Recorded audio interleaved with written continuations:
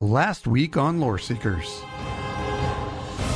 Chat says they want a cash NPC as their banker. I would highly not encourage that. He will short. Neither would I. Would you want me following you around in a dungeon? The answer to that question is no. With random punchlines every once in a while. Could you imagine Jibs? It's this little character with eyeglasses on and cargo shorts and Crocs, just following you around. What's up? Making all this noise when you're trying to sneak around and steal people's wallet. Craft bag really does help, and I'm not kidding you. I get giddy when I'm opening up plenty of box after plenty of box, and I see that it's all things that can stack.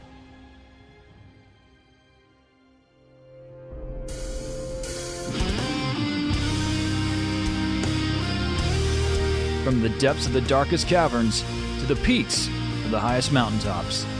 Join two friends as they explore Tamriel and share their tales one pint at a time.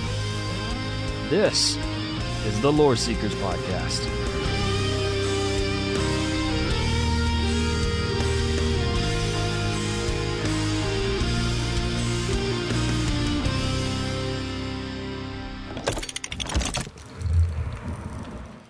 Let's go fly kite. They don't have kites in Skyrim. Do they have kites? Is that a thing? Is that a toy? Haven't seen it yet. I haven't even seen kids in Skyrim yet. Well, that's... or anywhere. Or anywhere in our game. There. That's because I hate orphans. I was wondering if you'd go there. You know what? Another mysterious thing. You know what I would love? Just one time. Just one time. I think it'd be hilarious if it was out in the middle of nowhere. A toilet on a hill. Alone. It's there. Because there's no toilets in this game. Yes, there is. Where? It's called Murkmire. Okay, that's fair. That's where all the pupies goes. That's a solid nut kick to all the Argonians.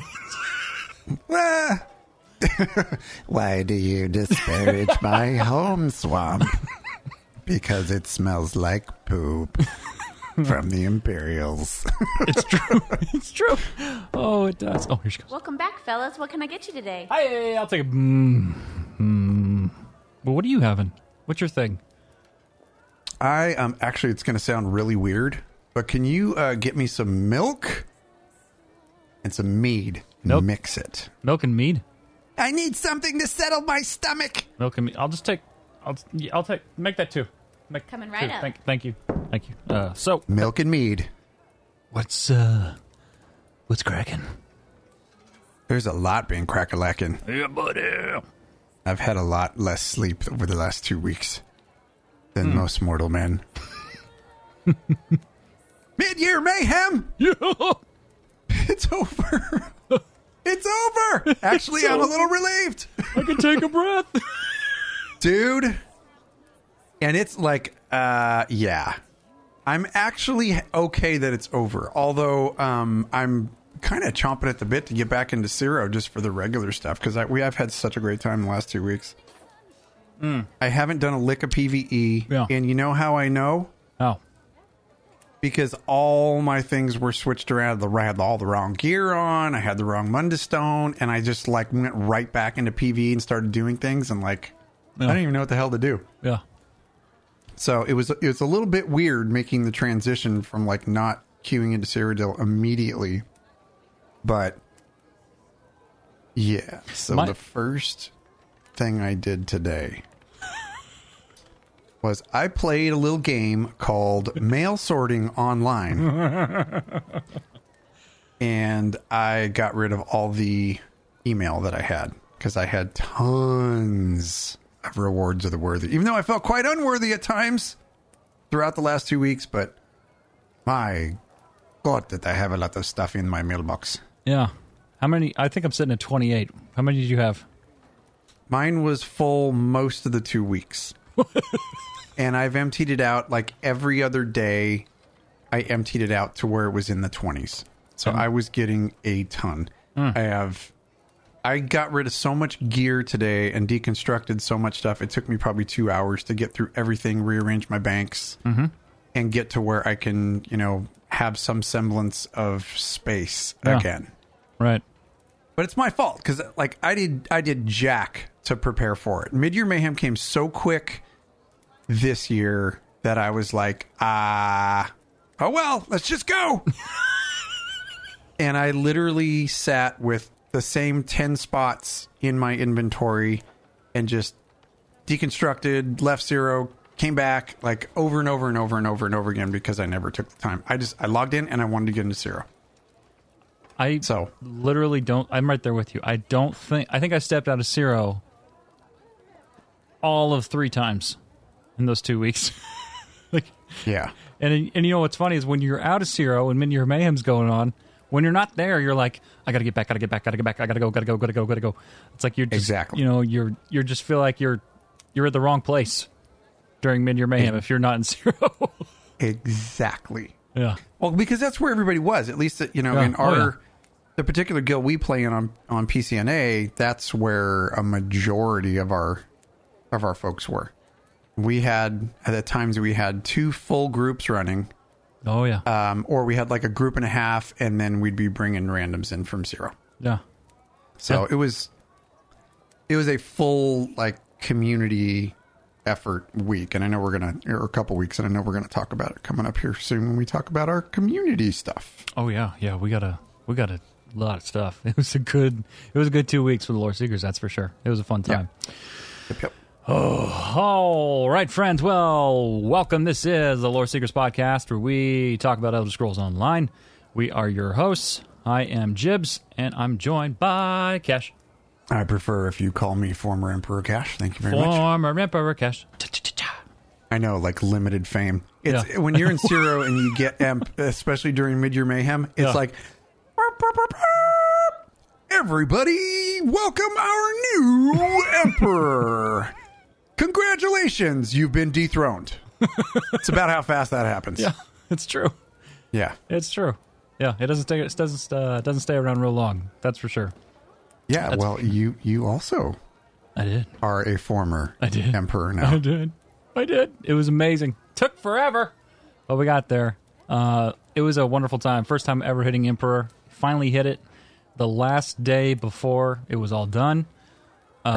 Lore Seekers rallied around instantly. Like people who weren't even in group, they're like, Jibs is pushing, I'm joining. And just, it was fantastic. We had a very experienced PvPers in the PvP community. I believe one's in chat. Devereaux came over from DC to Aldmeri, led early group, and was awesome. Dude, I just have to say how much that just tickles all the things for me.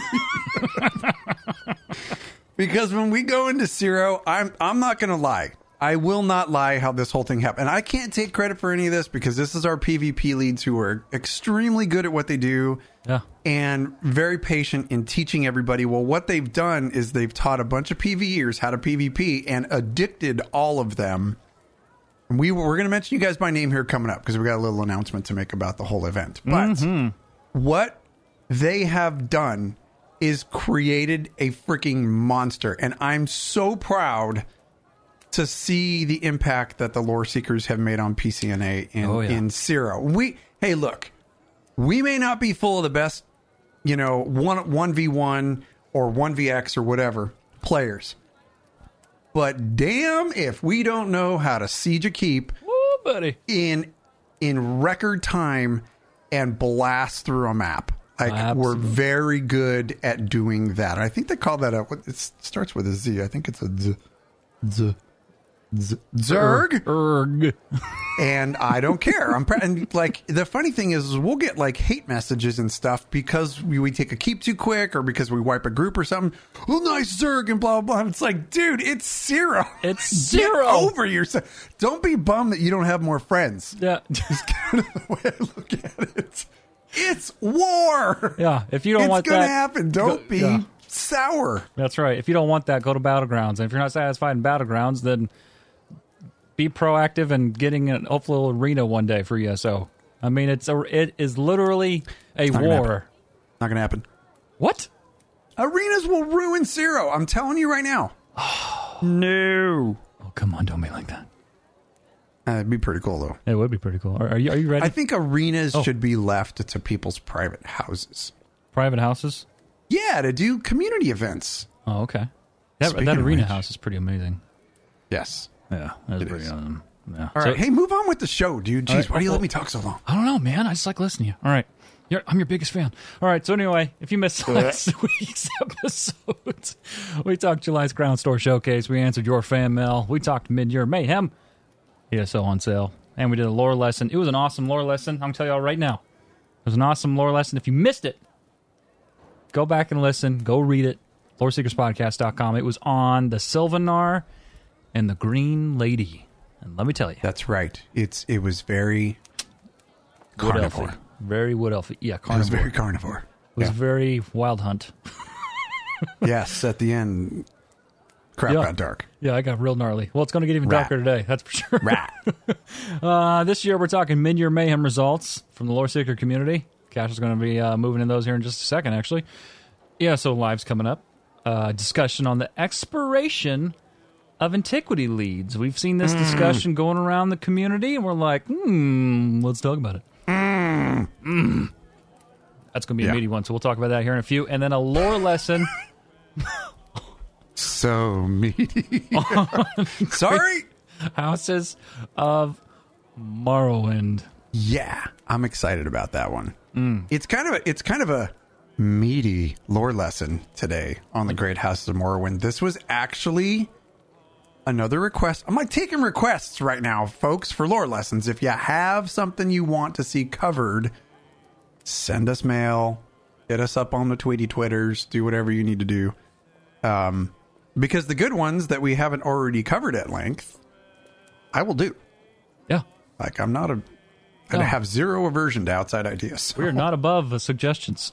No. As a matter of fact, I really like them because it removes a lot of the, what the hell am I going to do this week? Yeah. So help us out. Oh, goodness. So, wow.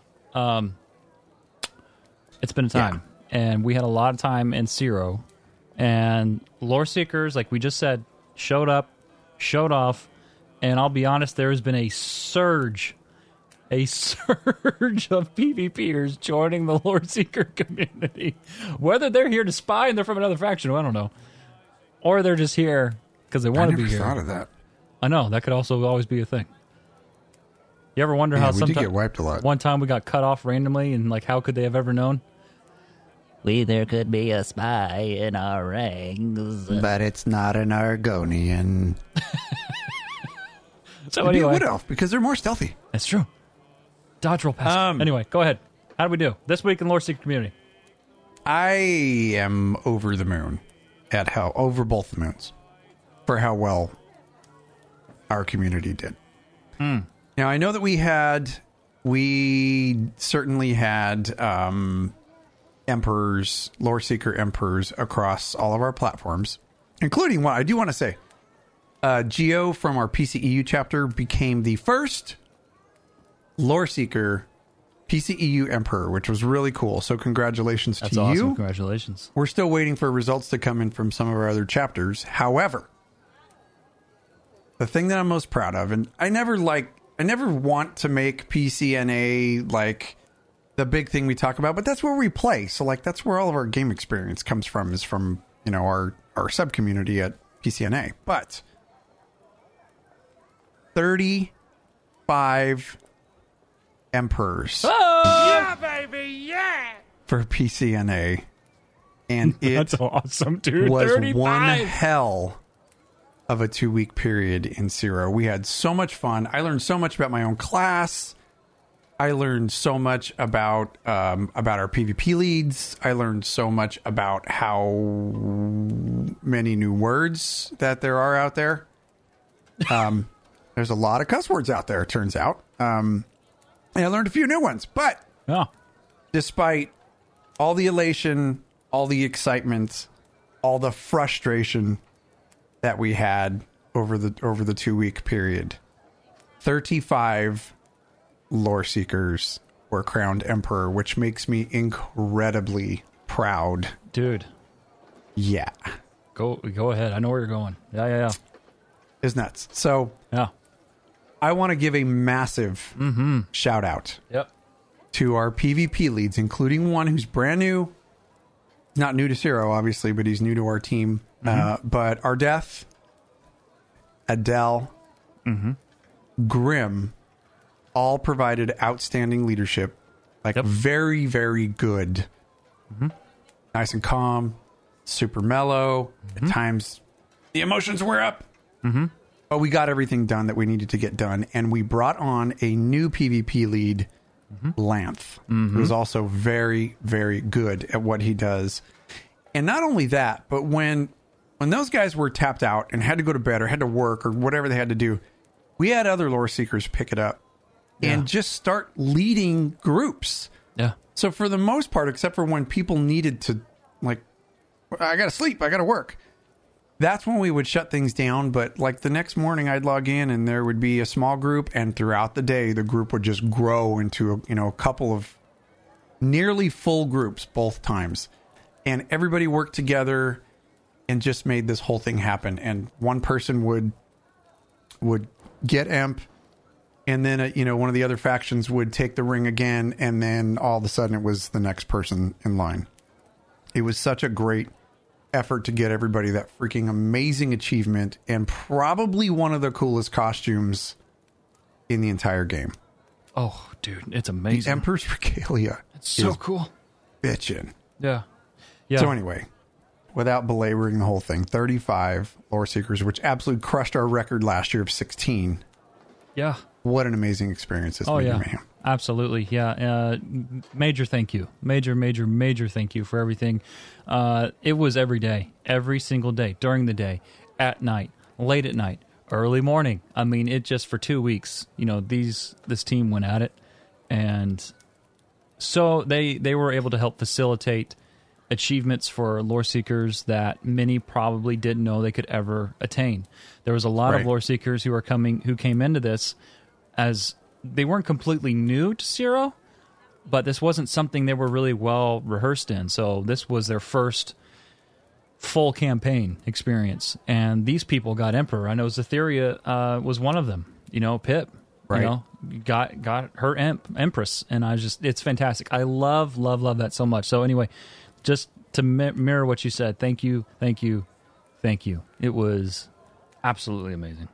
Yeah, it was really cool. And just a quick mention too, Dench Peregrine really helped us out a lot too. He helped us last night. We're just crushing it, just doing really well. And then a new addition to our guild, just a couple days ago, is Devereaux, who is an incredibly skilled PvP player. And he came to us and immediately just hopped in, and I mean, besides having the most kick-ass accent on the entire in this entire world, awesome. Scottish and Irish, I think. Amazing. Anyway, I couldn't decide which one, but I liked both. But just like the skill level that's coming in has been incredible for us.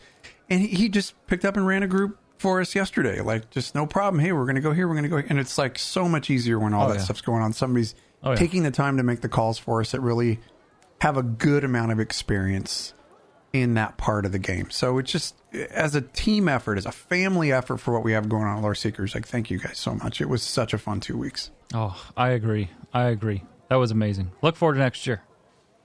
It's going to be a good time.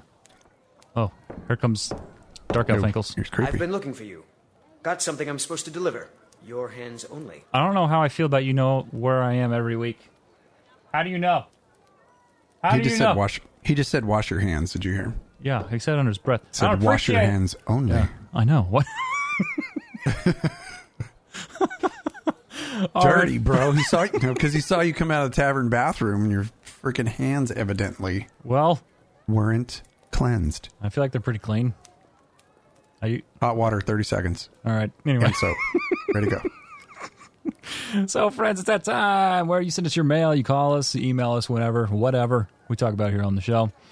Don't forget, you can always email us, loreseekerspodcast@gmail.com, and you can always call us 765-382-6961. Don't be afraid, it's the voicemail. There you go. First up, we got a couple emails today. We got this one right here. First up, the Riot69 says, on our last episode, you guys discussed storage upgrades. The form of storage I would like to see is giving us the ability to get armor trees to hold your armor sets to display in your homes. This would make finding sets in storage quickly and help you remember what you still need. I would love to see this available through the Master Writ system. It would look very cool to have a house displaying all the different sets and styles. Love the show. Thanks. Thank you. Yeah. That's an idea. That's a great idea. I'll take 2, please. Yeah. I remember having that in... you have a little violin I could play? No. Star Wars Galaxies. Oh. It wasn't a tree, but you could take your sets of armor and just set them up any way that you wanted. So you would walk into somebody's house and they'd have a vendor there selling the armor that their character crafts. Oh my God, such nostalgia. And you would like immediately walk in and go, oh, they sell that set. Awesome. Let's see how much it is. And you'd open up the vendor and go, can't afford it. So that was like my experience in Star Wars Galaxies. But this same type of deal type of thing was in that. And I think Skyrim has a mod that does that too. Yeah, like racks that you could put your gear on and stuff. Yeah. That's what I thought they meant when they said this. Right. Or just the ability to take the armor from your bag. Yeah. Like make it part of the housing browser. So that you can display that stuff would be freaking amazing. I don't agree with what he says it would help you find sets in storage quickly. I don't think that's the case. I think it would I would get lost. Yeah, I think it would take longer to find which sets you have. But the other issue is that there's so many dang sets in this game. Oh man, you know there's what I mean? like 400 sets. There's that's an abnormal amount. I'll be honest. If we didn't have the search bar, let's say for a minute that there was no add-ons, 0 built-in search bar in the inventory or in your banker that you could type in if you're looking for a set, dude, I'd be staring at my inventory screen a whole lot longer. That search bar is a godsend. Absolute godsend. Yeah, I would love this. And chat's also bringing up another good point. How about guild banners? Oh, guild banners for your guild housing, your personal house, and oh man, there'd be lots of banners all over the place. That's dirty talk. Guild achievements would be really cool. Oh yeah. What game did I play recently that had guild achievements? Are you back in Animal Crossing? Definitely not Animal Crossing. And the only reason being is because I did not make it past the intro screen. You got offended when you couldn't be bald. I was certainly not offended, but I was definitely not impressed. And we'll get hate mail. We're going to get hate mail from all the Animal Crossing. Put your phone down. Don't email us. Fanatics out there. Put your phones down. It's just not my jam. So I tried, though. Yeah, you did. I'm a grown-ass man, so you got to be proud of me for at least giving it. You got to be proud of me for trying. Yeah, I am actually pretty proud that you branched out and tried something. That's for sure. What I did was wasted $59. That's what I did. I basically just went, poof. That's kind of how I feel when you said you should buy Divinity Original Sin 2. Okay, I'll buy it. Yeah, we'll play together. Cool. I bought it. I'm still waiting on that group, Cash. I have one term to throw at you for the reason that I have not played Divinity on Switch with you. Go on. Elder Scrolls Online. Well, I can't say anything to that. It's the truth. I feel like it's the absolute truth. I wake up in the morning and like my entire day focuses around when I'm going to be able to log into the game. Wow. So you call me have that addicted. Much time on your hands? Tell me that I have a problem. Yeah. And I'll agree with you. Okay. I have a complete problem. Still waiting on that group. Right, 69, thank you so much for the email. We appreciate you. Now, this next one, Cash, I really want to read this to you. I don't know if you saw this in our email box. I did. But I want to read this on the air, too. This is from Kat. This is from Kat from the UK. She says, Dear Jibs and Cash, hello, long-time listener, first-time emailer. I want to drop you an email for 2 important reasons. 1, firstly to say thank you for all the great content you put out every week. It's so wonderful to find a podcast that is not only dedicated to all things Elder Scrolls, but also creates such a lovely and welcoming community for everyone, including complete newbies. I playing Elder Scrolls just over a year ago now. Stop trying to nut kick me when I'm reading an email. When my fella bought it for me for Xmas. He is a WoW player, unfortunately. This is my first ever MMO, and I have only gotten back into gaming thanks to him after a 15-year hiatus. It's a mixture of school, university, and having no one to share it with. It can be intimidating coming to something like this with no idea about the community and culture of it, and can lead to serious imposter syndrome. But your weekly episodes have helped me become truly invested in the game and feel part of a fun, friendly community, even at a distance. I'm still learning and building up the courage to join the Xbox EU Guild, hoping to get there by the end of the year. Thank you for all you do. You make the game so much more enjoyable. Secondly, I was listening to a recent episode where you recommended mead. It is indeed a most beautiful drink. However, as a Nord at heart and a fellow whiskey drinker, oh, I love her already. I'm assuming it's a her. I would be remiss if I didn't recommend the following. Irish Mist. It is beautiful honey whiskey liquor, and a glass has accompanied me on my recent adventures across Western Skyrim. If you enjoy mead, this just may hit the right spot. Hope you enjoy. Keep on with your awesomeness. Thank you again for everything you do. And of course, Dilly, all the best, Kat from UK. Thank you so much for the email. Thank you very much, Kat. I do appreciate that. And first of all, join Xbox EU. They don't bite. They're super nice. Absolutely. That's the first one. The second one is I have already Googled the Irish Mist. Go on. Irish Mist is a brown whiskey liqueur produced in Dublin, Ireland. Sold! By the Irish Mist Liqueur Company. Let's see here. It is made from aged Irish whiskey heather.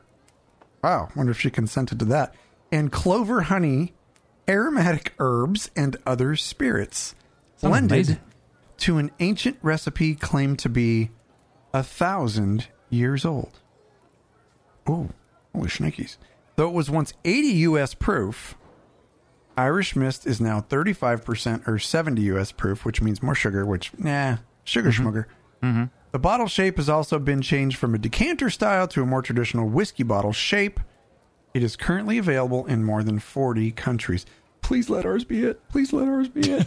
That sounds amazing. I'm in. Thank you. Yeah, we'll definitely. Let's get a bottle and talk about it on the show. Let's try it. I like it. Recommended whiskeys right here on the show from listeners. Heck yeah, I'm all about it. Let's do it. We won't be able to share the same bottle, obviously, which sucks. I know. Maybe one day. I keep having this dream that one day we'll be in the same room with a setup where everyone sees we're in the same room, on a table, and we're doing the show from the same location. Do it. Do it. Encouragement. Do it. Do it. Do it. Do it. Do it. Do it. Are you ready for news? In a second, I got a message from our friend Tlern. Okay. This one, hopefully, I'm just going to put you on the spot on this one because it's kind of cool. Oh, it's okay. All right. And this was just food for thought. Just a little discussion point. Mm-hmm. If we were to have a shop in the Elder Scrolls universe, 2 questions. Where would it be? Mm-hmm. And what kind of things would we sell? And don't steal mine. Well, you go first, and then I'll steal it. No, you go. All right. Skooma. Hard skooma. Ancient skooma. Suck. No, I'm just kidding. What would I sell? Wow. Kind of. I would sell spells and scrolls. Like the spells that you could learn, from the single-player RPGs. You go buy a spell. From where? I would sell it right in front of Colgear Loreseeker at Western Skyrim, whose mystery of the NPC hood that we've never got for information on. Rich Lambert in chat. Did you notice that she's kind of hot? She's amazing. Yeah. It looks a lot like the whole barmaid, hood thing actually, and everything, not going to lie. Yeah. She's pretty cute. Yeah. So there's that. I haven't told my wife yet. She looks a whole lot like the barmaid. But anyway, go on. That's what I would sell. Yeah, go ahead. Okay. So I'm pretty sure what I would sell would be in Cyrodiil. I'm going to set a merchant up in Cyrodiil. Okay. And you know what I'm going to sell? Cups. The ability to sell my stuff while I'm there. in the middle of the battlefield. Right in the middle of the fight. Yeah, although there are already merchants that like they just like walk through this war-torn land. Actually, Cyrodiil's pretty beautiful when you think about it. You're just going to set it up like right in the middle of the Zerg? Everyone's fighting. Maybe not in the middle of the Zerg. Blood's flying everywhere. Come on, buyer. I know. You know what my favorite thing is in Zero? What? When you run, like the first, you just zone in. Yeah. Everybody gets ready. Everybody groups up. You all get set to go. Okay, this is the target. This is where we're going. Let's go. And you get there. And they're like, okay, max siege. I want to see 20 out of 20. And you realize you didn't put your siege on your quick bar. So you end up just running around while everybody's sieging. And you're like, I'll just, I'll take out this NPC so he doesn't shoot arrows at your knee while you're doing the sieging. What you do is you get right up on the battering ram like, I'm helping. I'll just be the guy that just runs around with nothing to do. And even worse, you aggro, while everybody's sieging, you aggro all the NPCs to get them off your friends. Oh. And then you die. Not good. Don't. No. Do not do. Do not recommend. 0 out of 10. Don't be that guy. Do not do. But yes. Oh, man. Yeah. Oh, there we go. All good right. times. Those are the good stuff. Well, don't forget, friends, you can always email us, loreseekerspodcast@gmail.com. And, of course, you can always call us, 765-382-6961. Hear ye, Tamriel has some news. All right. Well, don't forget, before we get started, if you want to get something for free on us, you sure can. Our friends at Audible. Go to audibletrial.com/loreseekers. And if you sign up for their free 30-day free trial, you get 1 free Audible book and 2 free Audible originals on us. Keep your service going. Cancel, whatever you want to do. You keep the books 100% for free. I've done it before. Not with that link, an old one from many, many years ago. And it's easy. Works pretty simple. audibletrial.com/loreseekers. All right. So, friends, news was a little light this week, but the discussion's coming. Except for one big, giant bombshell. Yeah. So this kind of happened today. Mm-hmm. It's like, oh, hey, by the way, this is coming. If you were listening on release day, on Friday, well, something is happening later this afternoon at 3 p.m. EST, ESO Live. Q3 DLC announcement and preview. So. Boom. Yeah. There's Mic drop. That's good. Yeah, that's all they could say and just walk away and be fun. Like, just everybody's just like coming out of the stupor, like rubbing their eyes, just going, oh, I've been here, bam. Oh, I got to nurse my injuries. And then they're all, hey, guess what? New DLC's getting announced tomorrow. You know what ESO Excuse me, does? what? Yeah, you're exactly right. You know what ESO does a good job of? Surprises. It just keeps going. I know. Coming out of an event. Boom. DLC's coming. Boom. We got all kinds of stuff to speculate, talk about for the next few months. I know. I mean, it's like ridiculous. I know that we've talked about this before because of previous shows, right? Yeah. We would go weeks where we'd have to make crap up. Oh, like, literally. Like things to talk about. Like we're not making up the information from these companies, but the one thing that we never have to strive for from ZOS is information on what's coming. Like there's always something released and something being talked about that is coming down the pipe, getting changed, new items coming out. There's always topics of conversation. It's never like a lull show where we do like 30 minutes of just you and I insulting each other and we're done because there's no news. It's never that way. Yeah. Well, we've said numerous times on the show, it's a jam-packed episode. And it's true because there's content to talk about. I do remember those days. I remember when we did SWTOR. I remember when we did WildStar. And I remember MMOs, side caveat to anyone who's thinking about doing a podcast, MMOs are great for podcasts. You know why? Because there's a lot of things to talk about.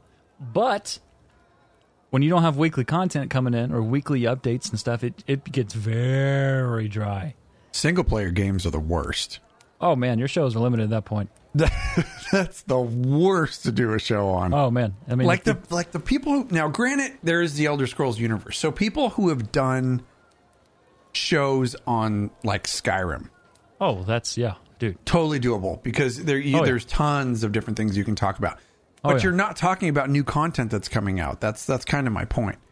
Whereas an MMO, especially a popular MMO, and one that runs on an upgrade, new content schedule as much as Elder Scrolls Online does, like we never have a problem finding content, which is it's par for the course. It's pretty cool. I agree 100%. So from this article over at ElderScrollsOnline.com, they could have just said the title Q3 DLC announcement and preview 3 p.m. EST.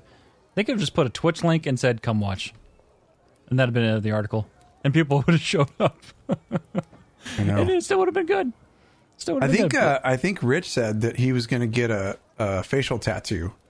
Oh, cool! Is he going like the eye drop of DeBella? If there was a certain number of people that showed up to this, let me say. because I'm like peering over at the Twitch chat right now to see if he's still awake. Patiently waiting. Stop nodding off, Rich. Yep. Oh man, DeBella, she can be fully clothed. It's okay, Rich. She's a nice lady. How dare you? She's a nice lady. All right, so watch to get a live first look at the upcoming Q3 DLC release and Update 27. Learn about your next big adventure as a mystery developer guest joins Jessica Folsom and Gina Bruno of the ESO community team to announce and preview the new DLC release, its content and setting, and how it fits in the dark heart of Skyrim year-long epic. Now, when they came out with this, I was still very casually working through the story, the main story. This came out today, and the wheels were just like, get to work, get to work, get to work. Ditto. Oh, man. It's going to be... by the way, Twitch drops will be enabled. And as always, there'll be news and giveaways and all kinds of things. But I'm not going to lie. It has been very difficult. Not that it's not good, because it is. I think you mentioned it today. There's such a different flavor to this story. Yeah. Well, it's not just the story. It's the circumstances when the story is releasing. You know what I mean? Right. Like, let me finish my point so this doesn't sound terrible. So sorry. Yeah, go ahead. It's not that the story's not good. That's not the case at all. It's just that, like, for Jibs and I, when we log in now, it's very hard for us to get just complete story time. Mm-hmm. It's a lot of community management stuff, and when people want to run stuff, and now we have obligations to run trials and all that stuff. So that's a lot of our time. So it's harder to sit down and just zone out. And I think, I don't even want to admit this, but there's times where I just click myself offline just so I can do stories and won't get interrupted. Yeah. And I have to take my phone and turn it like that, upside down. That's why you never answer. So I don't get Discord messages and stuff. I'm just like, hey, I love you all, but I'm loring. That's why you don't respond to my middle finger texts. Yeah, I'll always respond to those just because they're funny. And I have to middle finger back because nobody's going to get away with that. That's what we do. I don't even want to speculate. I just want to enjoy it because, look, we're both admittedly not through the main story yet just because we've been taking our sweet time. But let me tell you, I know you've been working through content today. I've been working through content today. And boy, oh boy, does this main story feel like Skyrim. Oh, yeah. It is a Skyrim story, man. Absolutely. And I think the reason for that, I won't even say for the hold off, but for the deflection, it's Zos's fault. I'm blaming it on Lehman. Oh, okay. It starts with an A and ends with antiquities. That is the most addicting game system I have ever touched. We need to get Lehman back on that here. sounded really creepy. No, it didn't. Experienced. You know, it's when you elaborate that things get creepy. If you just let it go, they won't. If you let it go, if you keep walking, they won't pick up on it. Get it out, Christopher. Yeah. So, gold-plated diapers when I'm done. Yeah. So it's like I feel. Do I feel bad? Yeah, I feel a little bad, but. Damn, am I getting a lot out of Antiquity System? It's just fun. It's good. It tells its own story. It is good, and let's move into that. Yeah. Let's move into that because the Antiquity System is vast. Underlined times a million. Vast. Yeah. You're all over the world. You're all including Zero. Yeah, including Zero. That's exactly right. I got my Heartland picture. Oh, did you? I did. Ooh. It is sitting in the guild hall under construction right now. And I'm waiting for that thing to go up somewhere. I don't care. I don't even care if it's over the urinal. I want the Heartland picture somewhere in that guild hall. It's going to be... Yeah.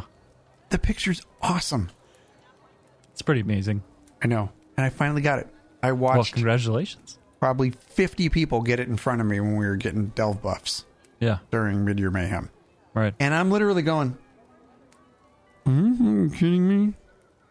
I still haven't gotten it yet. You know when I got it? When? In the middle of the night when I was repairing keeps for AP. Oh, I remember the group telling me about that story. That was when you were pushing for Imp, wasn't it? Yeah. Yeah. And I got it. I ended up getting it, but I had to go do a delve buff by myself because normally we do delve buffs as a group. Right. Everybody light attack. Now back off. Everybody gets a hit. And then you get the Blessing of War. You get your buff. Mm-hmm. Well, when I finally went in and did a delve solo in the middle of the night, lo and behold, I got my Heartland lead and I went in and did the thing. But I had to do it immediately. You know why, Jibs? Why? Because otherwise I'd have forgotten about it. And then if I forget about it, there's a chance my lead will expire. And I'm glad you brought that up because I don't.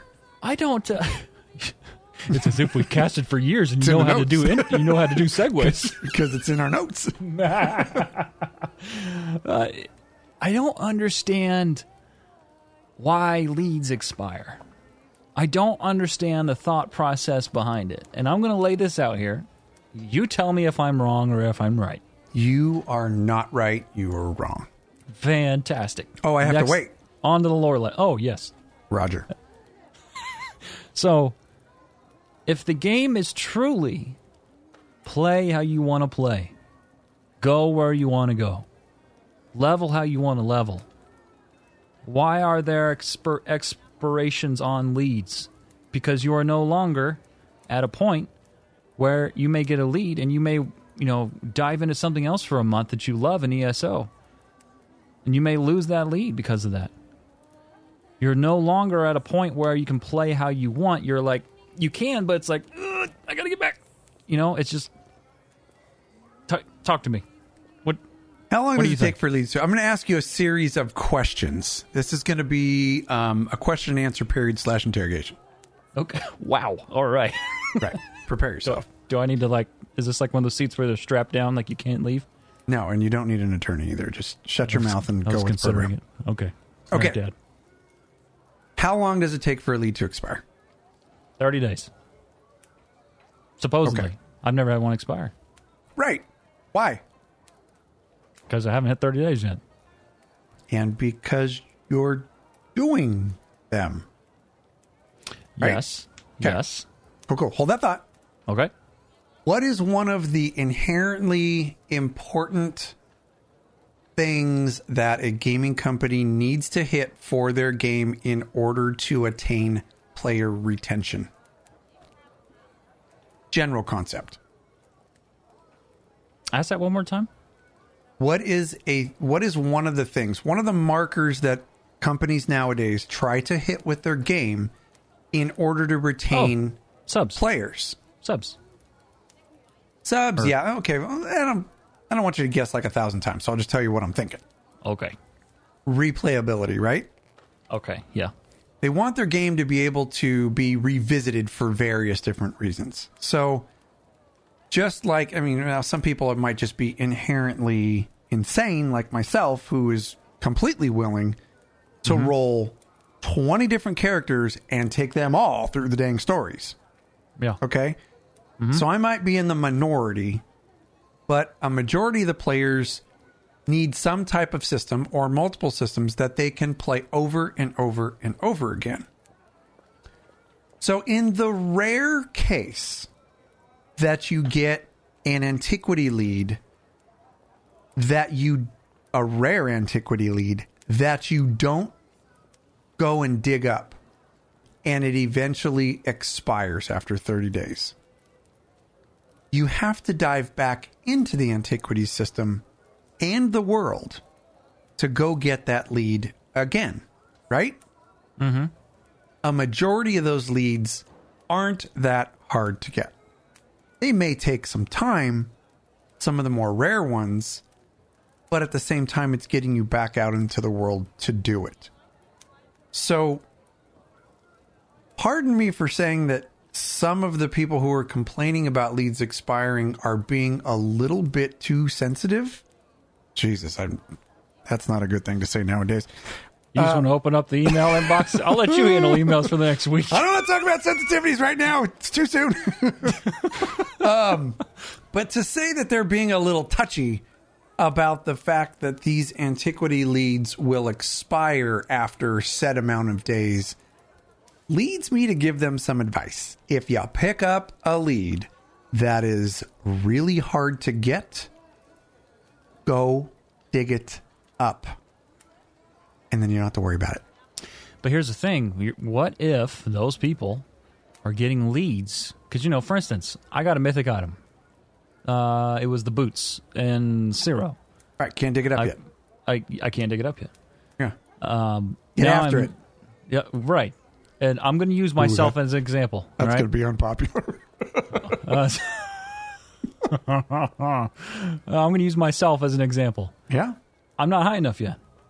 I know I'm not high enough yet. Now, I know I'll get there. Then get right higher, now, baby. I know get right higher, now. baby. Don't ever come down. Sorry. That was terrible. I'm working. I'm working on the main story for Greymore. Let's just say theoretically, this isn't going to happen because I can tell you what's going to happen. I'm going to be going and digging these leads up.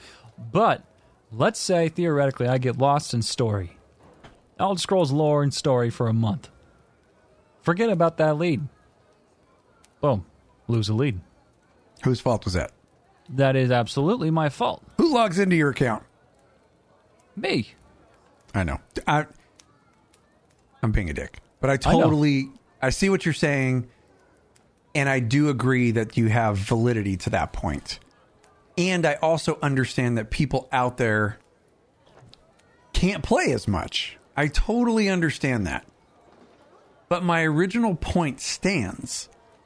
You get lucky enough to pick up a higher level lead that you can't go track down because your level is not high enough in scrying and excavation. It's still, even if it expires, does it suck? Yeah.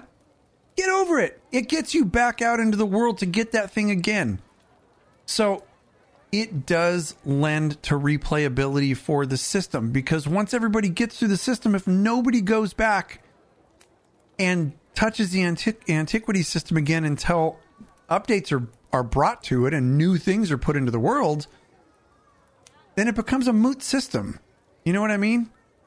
So you're right.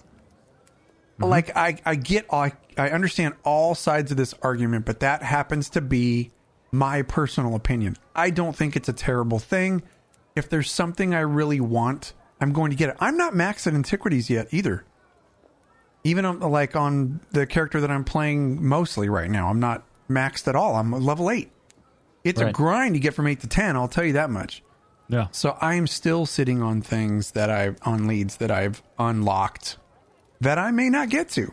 And if I don't, then that on me. I was in friggin' Zero for 2 weeks, having a blast with another portion of the game. So I don't feel like it's a terrible thing to lose a lead because of time. I would honestly, I feel both. I really feel both camps. Like I legitimately am questioning it But I'm also in the camp that you just stated because it keeps the game fluid. It keeps things rolling, moving forward, and it's going to keep you going back. So I see both camps, and I feel I definitely support both camps. I think it's one of those things where I would like to get an official stance on it. I would like to have an official word on why it is the way that it is. And to be honest with you, one thing I would love to have added to the game innately is a timer when this expires. Oh, yeah. Just right under the lead. Just, how many days till this expires. Let us know, because right now you're really in the dark. I know I have... That's a great point. What is the race? It was a really bad race in the game that did a lot of bad things. Ancient elves. I'm having a dad moment. Blue areas. The Marmor. No, not them. They're close. Not the Marmor? No, the other ones. The wells that you could go in Zero and Aliens. Thank you. Oh yeah. Oh, the freaking wild aliens were the worst. They were awful. Killing the kids. Absolutely That's where all the awful. kids went. That's where the kids went. That's where all the kids went. No wonder there's no kids in Elder Scrolls Online. Reminds me of Fable. Do you want to be my dad? Oh, that's awful. All right, so anyway. Anyway. We have to be two of the stupidest men on this planet. That's pretty accurate. Stuff that makes us laugh. Anyway, I know for a fact I've been sitting on, I think it's an alien throne. I think that's what it is. For at least 2 weeks. Possibly going into 3 weeks, and I'm getting concerned because I don't remember where I got it, and I sure as heck don't know how much time I have left on it. So sounds like somebody needs to make a pot of coffee and stay their ass up and do some scram. Sounds like somebody needs to mind his own business. Sounds like you need to get permission from the wife to get your punch you foot right in the nuts. Stop talking when I'm talking. I'll do what I want. You shut your mouth when you're talking to me. 60% of the time, it works every time. So anyway, I totally see where you're at. You see where I'm at. I think we're on both sides. We both completely get each other. You complete me. Sorry. It's true. It just spurted out. Oh, well, sometimes you gotta let those feelings roll. Yeah, well. Just let them finish. But in the very least, if I do like the fact it keeps the game fluid, or having these expire, but in the very least, some kind of timer. Doesn't have to be down on the minute, just days until this thing expires would be really beneficial if we're going to have that in the game. I think that's actually a really good point. Because the fact that you're in the dark on some of these, I think like the fishing ones, I totally get what you're saying, friends. I just happen to be, I don't know, I'm a podcaster. I'm opinionated. It comes with territory. But just the fact that I don't think it's that big of a deal doesn't mean that I haven't run into a situation yet, because I haven't done the fishing ones yet. So I don't have a feel for how difficult it can be to get some of these just to have them expire. So at the very least, some type of a timer would be a fantastic idea. Yeah. Or at least some kind of a lore lesson to why they expire. I would like that, because I'm kind of built-in lore a bit, just so I know. I know, like... Like, hey, you've Dumbo. taken arrow to the knee. You've passed out and you've been in the infirmary for 4 weeks. Your screen goes black. And your confidential informant that was telling you the information about where to find this particular antiquity has passed. Sorry. Of dysentery? You died of dysentery? You died of dysentery. You're going to have to go find it again. Oh, we are silly. That would be hilarious. Okay. Are you ready for lore? Are you ready for lore? Yeah, I hear it's a fat one. Here we go. That was judgy. Did you just call me fat? I'm not fat, I'm big bone. I'm just husky. Friends, lore lesson 108 tonight. Tonight we're talking the Great Houses of Morrowind. I think this one was a long time coming because we covered Morrowind a long time ago. And with all the things in snowy regions that have been going on, we have not really covered anything about this particular region, Vvardenfell, Morrowind tribunal, Almsivi, all those good things that are so very Dark Elf we haven't covered in a while. So we got a request to cover the Great Houses of Morrowind, and we are going to do so. However, you have a warning. This is serious. I know I joke a lot, but this is a serious part. In covering this particular piece of Elder Scrolls lore, there are some very sensitive topics, including the enslavement of some of the races in Tamriel. Now, although we're just covering the lore, like we don't write this stuff, we're covering the lore. If this particular thing bothers you in any way, you might want to skip this one. A couple of mentions, it's not terrible. The amount is not terrible, just a couple of mentions, and that's it. But if that kind of thing bothers you, then just skip it. Catch the next one next week.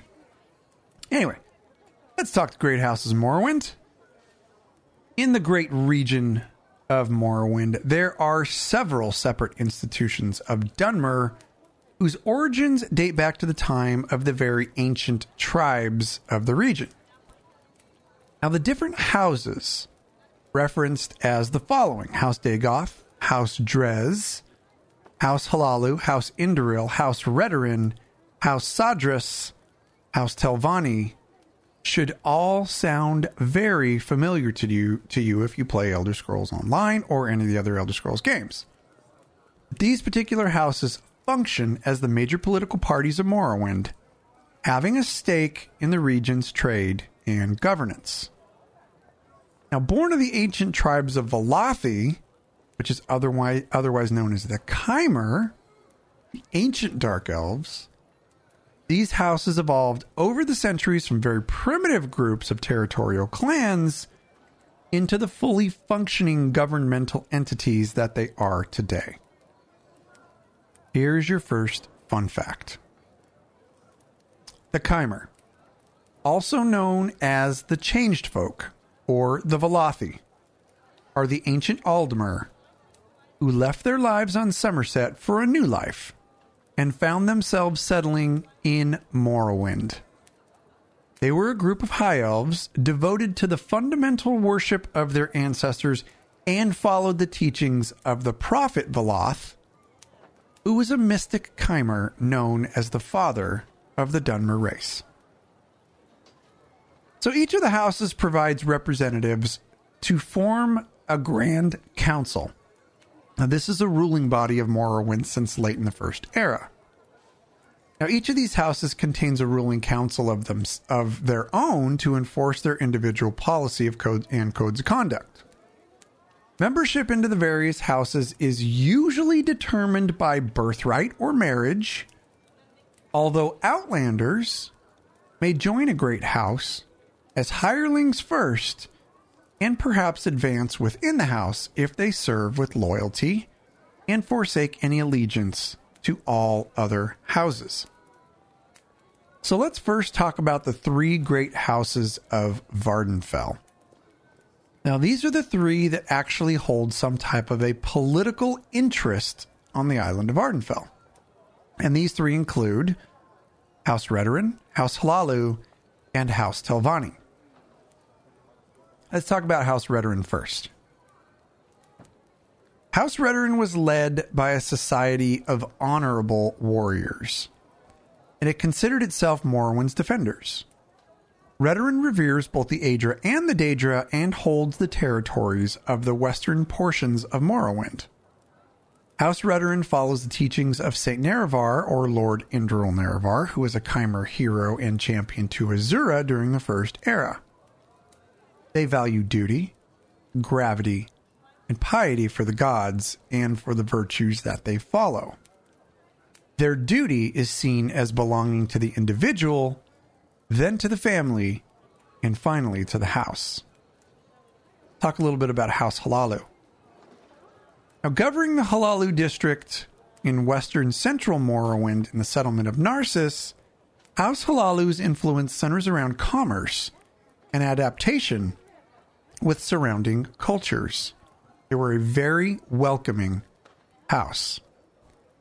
The opportunistic Hlaalu hold their morals as paramount, and they put business second to the value of a good reputation. Now, this is quite interesting considering that House Hlaalu are very good talkers and very skilled salespeople. They utilize every tool in the box, including hired muscle and sneak thieves, which is why having a good reputation and holding their morals so high is so interesting to me. Now, Hlaalu's ranks hold some of the most honest and respected officials, but on the other hand, it includes some of the most conniving and some of the most corrupt. And perhaps Hlaalu's most redeeming quality is its willingness to live in peace among many of the other races, which separates Hlaalu from the other Dunmer great houses, which you will soon see. Let's talk about House Telvanni. Ruling from the Telvanni district in eastern Morrowind, House Telvanni holds its council seat from the settlement of Sadrith Mora. Telvanni is comprised of mostly egocentric and often ruthless magic users in the form of mages and wizards.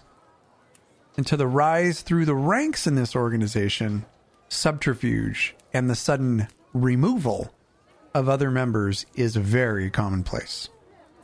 Members of House Telvanni are often the isolationist type, choosing to default to their own selfish motives and not be ruled over by anyone, especially the Mages Guild. They are not fans. They prefer not to interact with the other houses, which allows them to remain relatively free of enemies. The less people you have to piss off, the less people you come into contact with, the less conflict you're going to have. Here's another fun fact. Oddly enough, despite House Telvanni being such staunch defenders of the Dunmer right to slavery, both Khajiit and Argonians, who are the two most common races to be enslaved, could actually join and advance within the house with the same level of respect as every other race. Thought that was incredibly cool. I mean, not the slavery part, obviously, but the fact that you can earn it and ascend and be a person of power. I thought that was pretty cool. Yeah. So the other great houses of Morrowind, these are the ones that do not specifically have a tie or an interest in Vardenfell. These are the other surrounding houses of Morrowind. So unlike the preceding houses, House Dres and House Indoril really don't care what happens within Vardenfell. Let's talk about House Dres. Now, they only hold territories on the mainland, and House Dres governed its followers from the Dres district in the city of Tyr in the southeastern part of Morrowind. This area includes Deshaan, the borders of Indoril and Hlaalu districts, and then also the areas that extend into the Black Marsh, Shadowfen, and Thornmarsh. Which, if you know anything about lore, they had a reason for ruling these districts. So the tombs of House Dres families can be found in Vardenfell, although they've never really claimed dominion over any lands there. House Dres has a very rural existence, and they maintain plantations of salt rice in the areas surrounding Tyr, and were the Dunmer most responsible for moving slave labor from the marshlands into the other great houses for sale. The patron saint of House Dres is Lothus the Pious, the Dunmeri patron of tailors and dyers. So, House Dres are the slavers. They're the ones that are going into the marshlands to capture the Argonians and bring them to the other houses. That's a gnarly house. There's a real dark side of them. Yeah, it's terrible. That's why I hate I'm not kidding. Like, that's why I hate the Dark Elves. Like, Anyway, enough of that. Mm-hmm. Okay. Mm-hmm. House Indoril. House Indoril finds its center in the heartland of Morrowind and in the ancestral city of Mournhold. Sound familiar? House Indoril holds title to the lands near the Inner Sea, near the island of Gorn, and to the eastern Stone Falls areas and Deshaan. Other settlements include the holy city of Necrom and the port city of Davonswatch. These are all super iconic, travelable places in Elder Scrolls Online. House Induril tends to be very conservative in their support of the Tribunal Temple. Don't worry, we'll cover them in a sec. They revere the teachings of both the Tribunal itself and that of St. Olms the Just, the patron of chandlers and clerks, which is basically traders and provisioners. So here's a little fun fact. I know we have already covered this in a previous lore lesson. I think it was 80, maybe? Anyway, the Tribunal. Let's talk of these folks. They are also known as Almsivi, and you might see that acronym in lore books all over Tamriel. And what is it? Almalexia, Sothasil, Vivec. It's basically what that means. They're just kind of mashed together. They're also known as the Three. Well, all three of them were the ruling gods of Morrowind and of the Dark Elves from the First Era through the Third Era. The overseeing members were, of course, Lord Vivec, Almalexia, and Sothasil. The Tribunal Temple is their place of worship. All right, let's talk about House Sadras. Following the Oblivion Crisis, which was about midpoint in the Third Era, and the eruption of Red Mountain in the early part of the Fourth Era, House Hlaalu fell in league with the Imperials and allowed their district to fall under Imperial law and customs. Due to the close ties with the Empire that Hlaalu had, they were blamed for the suffering of the Dunmer people during that time. As a result, House Hlaalu's Great House status would be stripped by the Grand Council of Morrowind. Now they needed a fifth house to be selected to fill the seat on the Grand Council. House Sadras was that house. House Dagoth. They are known as the Sixth House. Now this also brings to mention more of what we covered, more of the Battle of Red Mountain and how all of that ties into the Great Houses of Morrowind, which we have covered in another lore lesson. But House Dagoth, known as the Sixth House, was led by the immortal High Counselor Vorin Dagoth, who was later known as Dagoth-Ur. Now, initial mentions of House Dagoth date back to the War of the First Council between the ancient Chimer and the Dwemer. Dagoth-Ur was extremely apprehensive about any Imperial influence, and for that reason, the growth and expansion of House Dagoth was very slow, albeit methodical. It was very slow growth. Most of the reach of House Dagoth, under Vorin Dagoth, revolved around the area of the Red Mountain and some scattered little strongholds and little bandit caves and stuff that they held. But for the most part, they didn't have a whole lot of influence, which was why it was known as the Sixth House. Like, you're not really part of the Grand Council. Now, at the famed Battle of Red Mountain, all of the members of House Dagoth were either killed or they outright just dropped their weapons and said, I'm out, I'm going to go join another house. And they defected. So here's a little fun fact for you about House Dagoth. As you will recall from previous lore lessons, lore lesson 80, which is where we covered the Anumidium. That's the one where you're going to get a lot of information about House Dagoth. House Dagoth's leader, Dagoth-Ur, was not actually killed in the Battle of Red Mountain, which many thought he was. He actually survived and recovered under the mountain, becoming more powerful than ever before. He subsequently attempted to recreate the Dwemer god construct called Numidium in an attempt to overthrow the tribunal of Sothasil, Vivec, and Almalexia. He hated him. But in the process, he was slain by the Nerevarine. For the complete story of the Numidium, like I was saying before, hit up lore lesson number 80, the Anumidium. That's a good one. It's a really good one.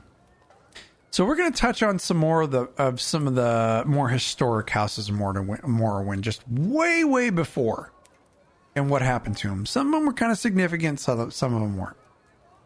First one, which I know Jibs will love, was House Dwemer. You stop that. Sit on your hands, mister. Hands are in the air.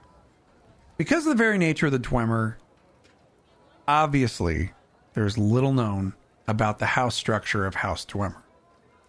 I bet God Howard knows all about it, but we will not. The only other real facts about this thing is that they existed. That's the only thing we know, is just according to imperial text, and there's mention of them in the Tribunal's Apocrypha. They're in there. So during the time of the First Council of Resdayn, which is the area that's now known as Morrowind, the region was very strongly influenced by the Nerevar and Dumak, the Dwemer king.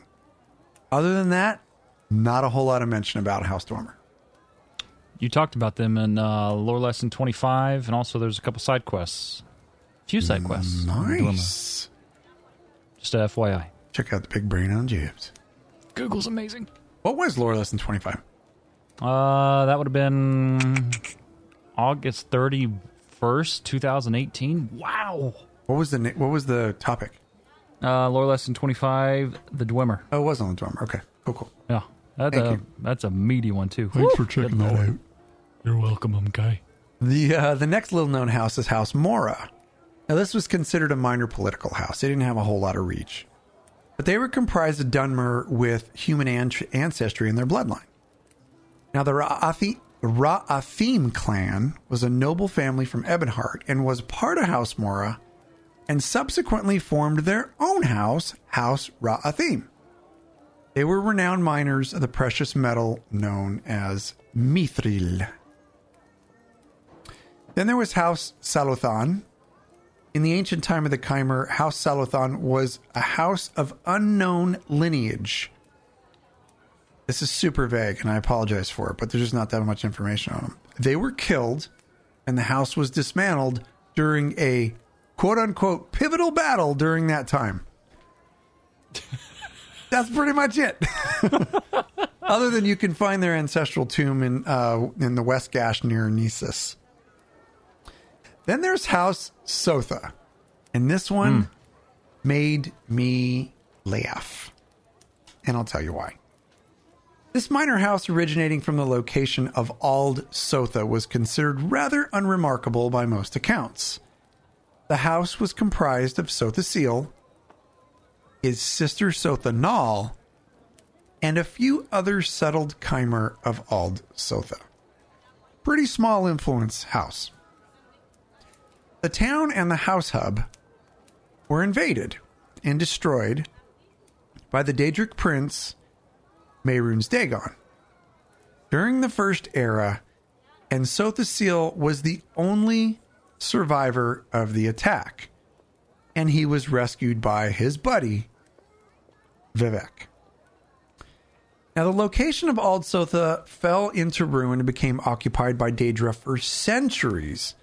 A shrine was erected to Mehrunes Dagon in remembrance of his destruction of the city, which doesn't make a whole lot of sense to me, unless the Daedra put it up, but I didn't have any information on who actually put that up.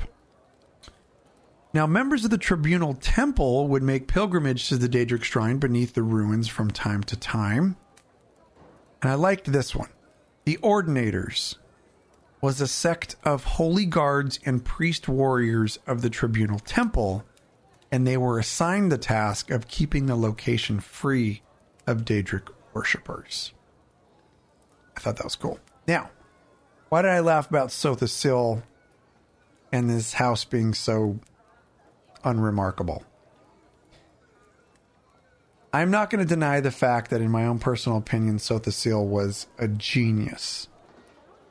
But if you look back into the story about why the battle at Red Mountain took place and what he was trying to do, he was trying to ascend him and his friends into godhood by feeding off of the heart of Lorkhan and going against what they promised that they would do. I believe it was Azura they promised that they would not do. and they betrayed her. And Sotha Sil is the reason that Almalexia and Vivek fell into that temptation. So, I'm such a nerd. I'm just going to throw that out there. I'm such a nerd.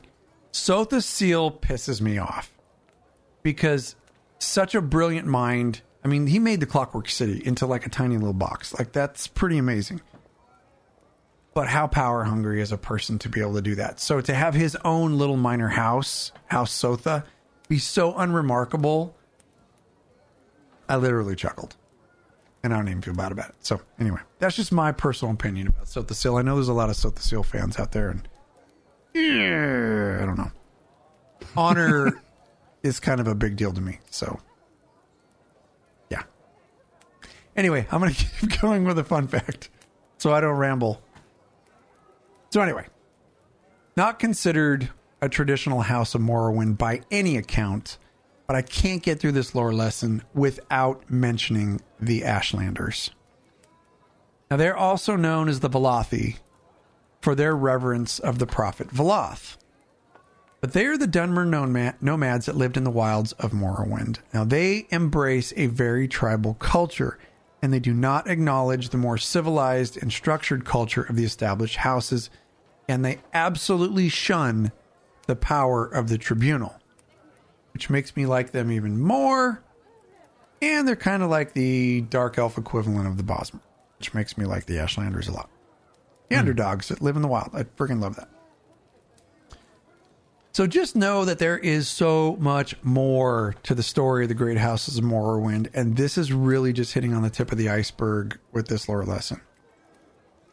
If anything, I encourage you to seek more lore if this is something that does interest you. There is an incredible amount of stories touching on each of these houses. So read the lore books in the region of Morrowind and in Vardenfell. Seek out those ancestral tombs because there's stories behind all those things. They're scattered throughout Vardenfell. There's an achievement behind it. And most importantly, play through the quest lines in those areas because all of this stuff comes up. And there's some really cool stories about the different families and their demise and their rise to power, and just super informative and very, very house worthy of your time if you're interested in the Dark Elves at all. Really, really Agreed. Cool. Man, that was good. I'm really glad you did that. Well, thank you. It was a little longer one, but that was a good refresher. You know, I'll be honest with you. After hearing that, it kind of helps me figure out. Like, I've always been fond of Morrowind, that's no secret. And I've always been fond of the Dwemer, but that's no secret. But I'll be honest with you, I'm really not fond of any of the other houses. Like, none of them really interest me. Except, kind of fan of the Sixth House, I'm not going to lie. Maybe it's because he's the bad guy. You know how I am with bad guys? With, I'm having a dad moment. I'm scrolling, trying to find the name. Dagoth? yeah. I kind of like Dagoth. I kind of like that whole house. But I'll be honest with you, the house I love the most is the house that I'll never know because they're now history at this point, you know? Yep. So it's like, it's weird. It puts you in that place, like when that's what you care about, it's like you kind of feel like a wanderer when it comes to what you love about Elder Scrolls as far as a race is concerned. Right. But I really, really appreciate you doing this. This is good. This was a good look at all the houses. Yeah. Yeah, no worries. And, you know, I know our RP lead, Livia, is a big fan. And I think she RPs, I forget which house she RPs her character in. And I don't want to speculate. But I figured she would enjoy this one, too, because she's very into the Dark Elves. And I think because of my personal feelings about the race of Dark Elves, and I don't intend that to sound Elder Scrolls racist, but I guess it kind of is. Like, I just don't dig them so much just because, like, their history's gnarly, man. The whole enslavement thing is it's hard to talk about. It's hard to cover. Right. It's a super sensitive topic nowadays. So it's like, how could you do that to another human? I don't get that. So agreed. I have like less of a love for the Dark Elves than for any of the other really kick-ass races in Elder Scrolls Online. Man, I'm not going to lie. Nords are really growing on me. especially with this chapter. I mean, just like the whole family dynamic that is so incredibly present. Right. Is just front and center in this expansion. It's hitting all the feels, and I'm not going to lie, man. I'm just like, ooh, I wish you had a magic passives. Yeah. Because that would be nice. Stuff. And they have Rigert. I mean, dude. I mean, that's a win-win. It's Rigert. You know, I mean, why not say yes to Rigert 2020? Nobody says no to Rigert. It's me. Oh, friends, well, we hope you enjoyed this show, and if you did, let us know. Take a couple minutes, leave us a review from whatever platform you are tuning in from. Now, if you leave us a 5-star review here on iTunes, we give you some love with a shout out here on the show. We read it here on the show. So don't forget, you can always leave reviews there as well. You can always call us, 765-382-6961. You can always email us, loreseekerspodcast@gmail.com. And, of course, our physical address is P.O. Box 3665, Terre Haute, Indiana, 47803. You can find this podcast wherever podcasts are free. And for even more Lore Seeker content, visit loreseekerspodcast.com. Now, if you want to be like a lot of people, especially recently, and join our community, go ahead and do so. loreseekerspodcast.com/guild. You download Discord. First off, you're going to read all about us when you go to that page. There's a long bit about who we are. You're going to get a real good vibe whether or not it's a good fit for you. Go to loreseekerspodcast.com/guild.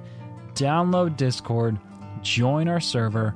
And apply in the Apply to Guild channel by typing /apply. You can special thanks to Family Jewels and Sword Coast Soundscapes on YouTube for the intro and ambience.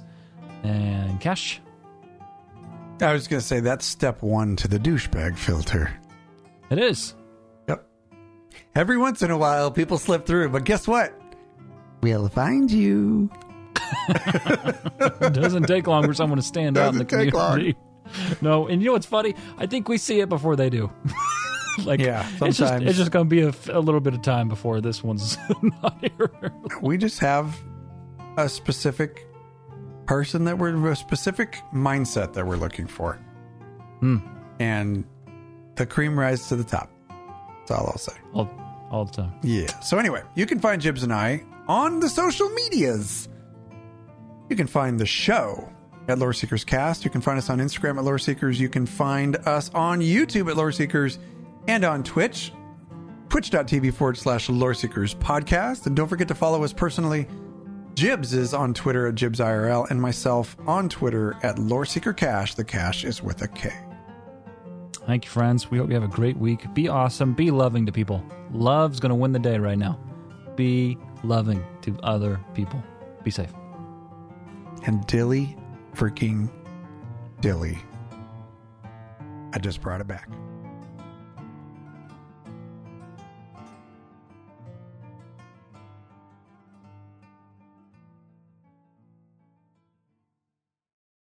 Chapter 5.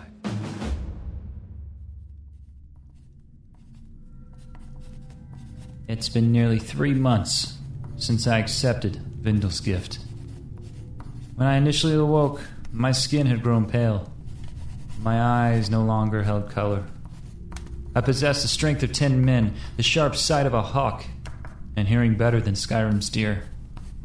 But still, I recall nothing greater than the initial urge for living blood. I know now why they called the location I was turned the Dying Halls. If those found worthy of the vampiric gift survive, they are greeted with a meal from the blood thralls. Those who are not, death awaits. This clan is unlike anything I've seen. Fellow vampires dwell in the many rooms that fill the castle. It's quite astonishing, really. It's as if Vindel knew one day this building would house such a great host. In truth, I've grown fond of Vindel.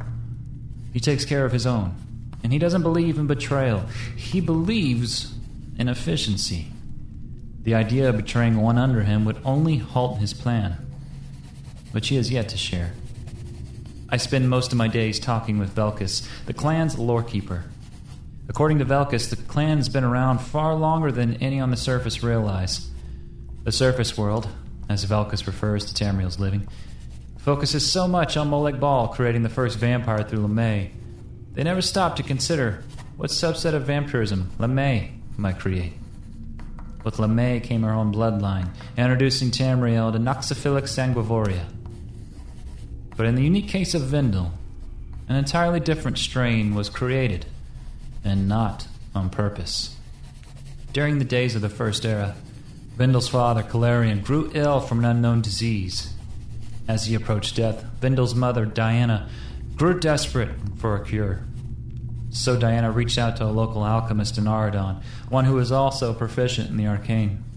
The alchemist agreed to help the Grathals, but after much trial and error, with Calarian on the cusp of death, the alchemist tried one final concoction.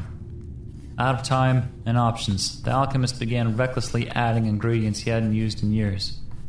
Top shelf, middle shelf, it didn't matter. The ingredients were stirred in the pot.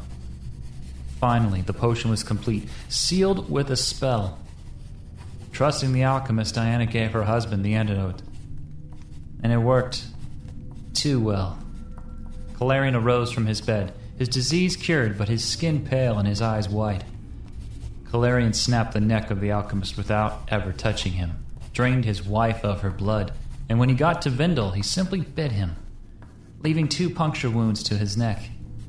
It was there Vindel's life as a vampire began. I write this as I reside in the balcony, cut out from the side of Vindel's mountain. Some time ago, thralls in complete allegiance to Vindel mined out various shafts around the castle, each leading to various rooms and exits to the surface. Fortunately for me, very few come up here, so this has proven a good time to study about my new nature. Before Vindel, Mignar and I would spend weeks studying about our bounty. Through information, one gains strength, and if I'm to understand what I am, I must dedicate myself to this endeavor, studying the various books from the castle library. I can hear Velkus calling from the tunnel behind me. I will write again at my earliest convenience.